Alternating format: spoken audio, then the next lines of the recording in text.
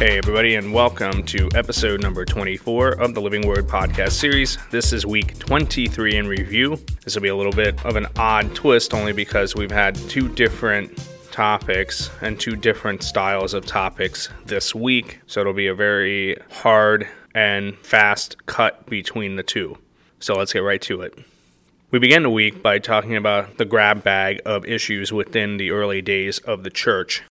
The second and the third one were elements that we covered in the previous week, that is, the crisis of faith that people had because Christ wasn't returning and they were watching people die. And the other is the last days of the apostles, that they weren't going to be around forever, but they leave behind things that will help the life of the church moving forward. And when we get to the second half of this week in review, we'll talk much more about that legacy.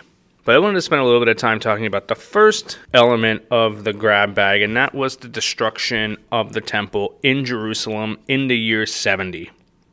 The temple as the center of gravity within Israel, within Judaism, cannot be overstated. When the Jewish revolt took place in the year 66, it at first looked like there might be a promise of victory.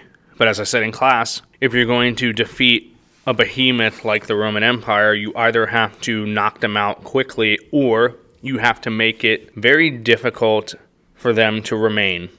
The rebels did neither of those things, and by the year 70, the Romans are back in Jerusalem and they obliterate it, smash it to pieces. It's the consequences of that event that are of interest to us. For example, many Christians believed that this was the sign of the end. And it's very easy to understand why Jesus himself had talked about the temple not having a stone remaining. And yet, as time went on, nothing else happened. Jesus did not return. Hence what led in part to the crisis of faith. But it's the historical significance of the destruction that has a long-term effect on both Judaism and Christianity. For one, Judaism becomes largely decentralized. It becomes rabbi and congregationally centric. There's no longer that center of gravity, and the rabbis are left trying to scramble in order to keep everything intact without that center of gravity, without that centralized authority. And one of the problems that they saw, rightly or wrongly, were the Christians of a Jewish background. They gave an ultimatum and said, you can either be with us as Jews, or you can be Christians, you cannot be both. People chose their sides and went on their way. The split between Judaism and Christianity probably would have happened within a couple of hundred years anyway if it had taken place organically, but the destruction of the temple was the catalyst for the split, and within 60 years, they're completely done with one another. So as we move into the legacy of the apostles, the second half of this week, the lesson mostly focused on the three-legged stool of church, tradition, and scripture, with the understanding that the church comes first, with tradition and scripture as the two pieces of the deposit of faith filling in the institution, the structure. Jesus founded a church. He did not leave any writings behind. But what he does do after he forms the church through the apostles is gives them the collection of teachings, the deposit of faith, as a tool, as a guide, along with the arrival of the Holy Spirit. The analogy that I put forth in class was this idea that the church operates like a bank vault, and that the deposit of faith are the valuables that are contained within such a vault. Gold, silver, diamonds, however, whatever you want to think of.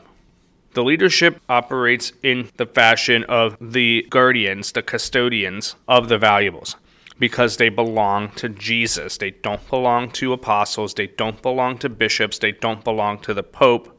Their job is to safeguard the teachings of Christ, which again is why no pope, no bishop, no clergyman can change anything of substance within the deposit of faith, because they do not have the authority or the right to do so. They can show it, they can demonstrate it, they can explain it, they can elaborate on it, but they cannot change it.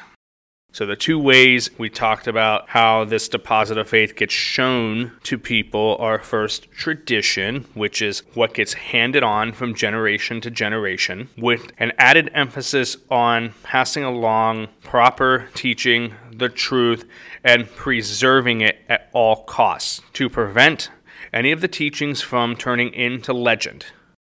Legend within Christianity is worthless, it is useless, and it's not going to bring anyone closer to salvation. But the truth will do so. And then you have Scripture, which is the written transmission of the deposit of faith.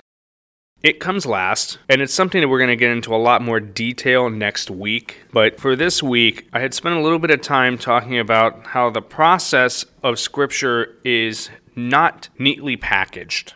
It would have been nice if it fell from the sky as Jesus was ascending into heaven, but unfortunately that's not the way it happened.